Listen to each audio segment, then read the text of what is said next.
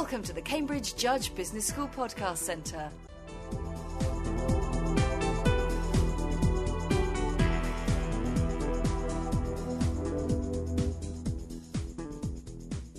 Not only is China's economy growing at record rates, the country's insatiable demand for energy is outstripping practically every other country in the world.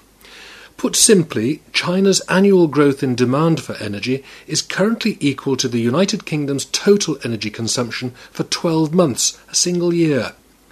But, as the Cambridge Judge Business School's Dr. Pierre Noël has been exploring, China is now concerned about the security around its energy supplies, especially oil, much of which comes from the Middle East, a region beset with upheaval and unrest.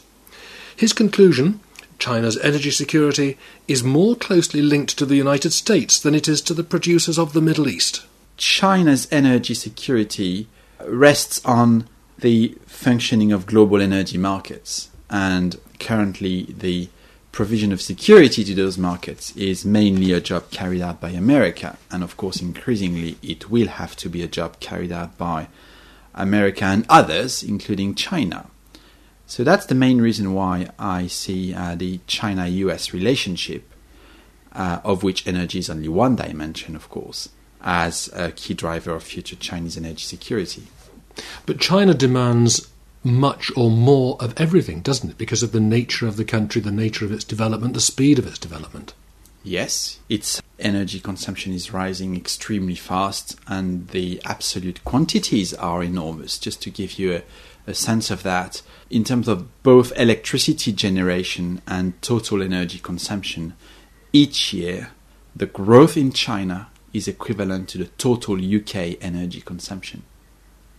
Each year, China adds to the world's energy consumption the equivalent of one UK.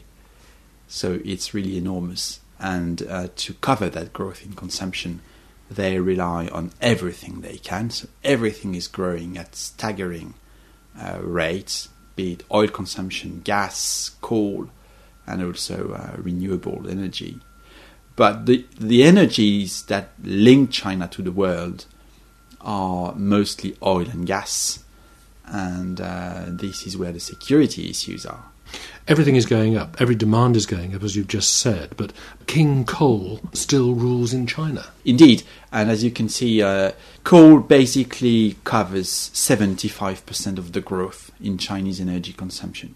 And this share is not going down significantly or at all. So yes, coal is still the cornerstone of Chinese energy economy, hence the key fuel for supporting Chinese economic growth. Is it possible to predict how long this is going to continue? Is it just going to continue and continue, or is it going to reach a plateau at some stage where the energy demands are going to level out? Okay, nothing continues forever, and certainly not in economic matters. What is going to happen, I think, is that at some point the Chinese economic growth, macroeconomic growth, will significantly slow. When will that happen? I don't know. Will it happen gradually, or will it be more some sort of a crash? I don't know either. And this, of course, when it happens, will have massive implications on energy consumption. In terms of energy itself, the growth is such that everything they can bring into the system, they do bring.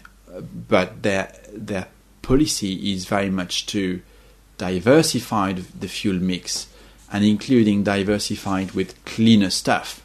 So they have a nuclear program which is enormous, building a lot of nuclear reactors. They are installing wind farms like no other country in the world. Last year, half of the total wind capacity installation in the world was done in China. So the rate of growth is astronomical. The problem they have is exactly the same as the problem we have, which is that people tend to live in places where there's not much wind, and for very good reasons. So the wind is very far away, and China is a big country, very far away from the consumption centres. Should we be concerned about not so much the demand, the growth in demand in China, but should we be concerned that there's a security issue around, particularly at the moment across the oil-producing states. We have Libya in trouble, we have that whole region in trouble, and China is importing oil from those countries. So there's going to be an even greater demand.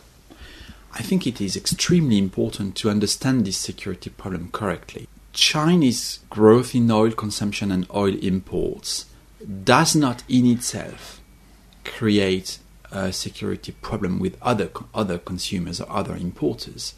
The oil market sits in between, and the oil market allocates supply to whoever can pay for it. We are not directly competing with China in some sort of zero-sum game to access Middle East oil or access oil from Africa. Those countries and companies operating in those countries produce, supply oil to the oil market, and then the commodity market allocates the physical supply.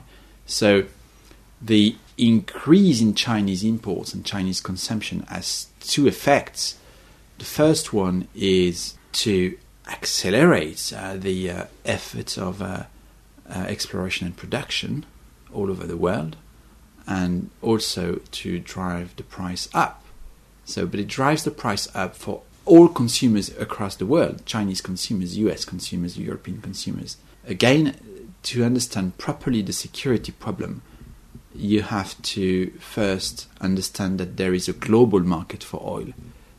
We're not relying on bilateral links with specific producers to cover our needs. So the security issues are security issues to the global market primarily, and the turmoil in the Middle East is a very good illustration of that. If when we're losing Libyan oil, it has an effect on the price that everybody feels, whether you are in China or in the US or in Europe. And if we were to lose the Gulf itself, Saudi Arabia, Kuwait, the United Arab Emirates, if you were to lose their production or their exports to the world market, then it would have a major, much bigger impact on the price that again would be felt by all oil consumers across the world. Does this take us back to full circle, back to your conclusion, and that is that China's links with America are probably more important long term than those links with the Middle East? Absolutely. The Middle East problem is one of the two key problems that matters for the security of Chinese oil supplies. The other one is the security of the sea lanes, oil transport corridor, if you want, between the Middle East and East Asia. In the Middle East, the security architecture that has basically prevented major oil supply disruptions from this region over the past 30 years was a US installed and US maintained architecture. It is collapsing now before our eyes. The US Middle East policy over the past decade has not helped. There were probably some deep forces that were eroding it anyway, but the Iraq War was certainly the beginning of the end. What is going to come next is unclear, but the question in principle or in theory is, can that be transferred from a US maintained architecture or regime to something that is more multilateral and relies more also on regional powers? Will China have a role in any new security regime in the Middle East? Potentially it could. I'm not sure it is interested. So there's always this question of whether China is now ready to have a foreign policy that matches its global economic clout.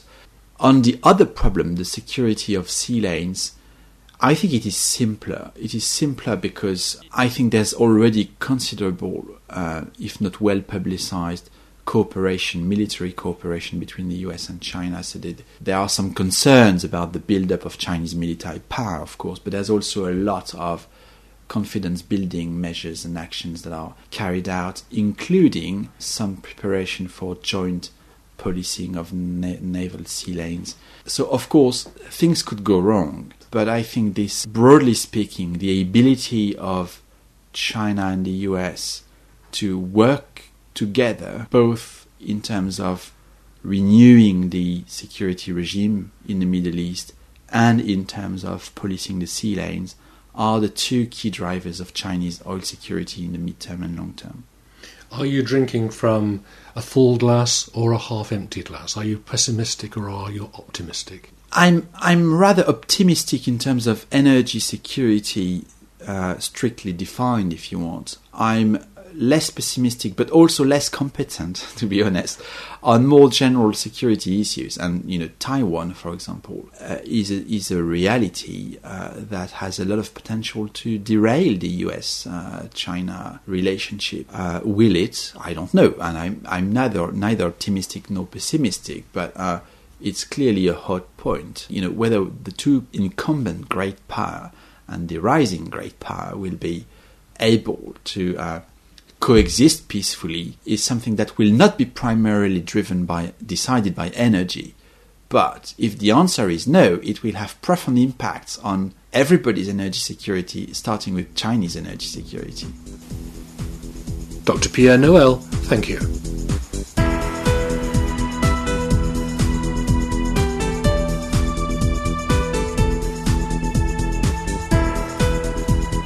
Listening to this podcast produced by the Cambridge Judge Business School.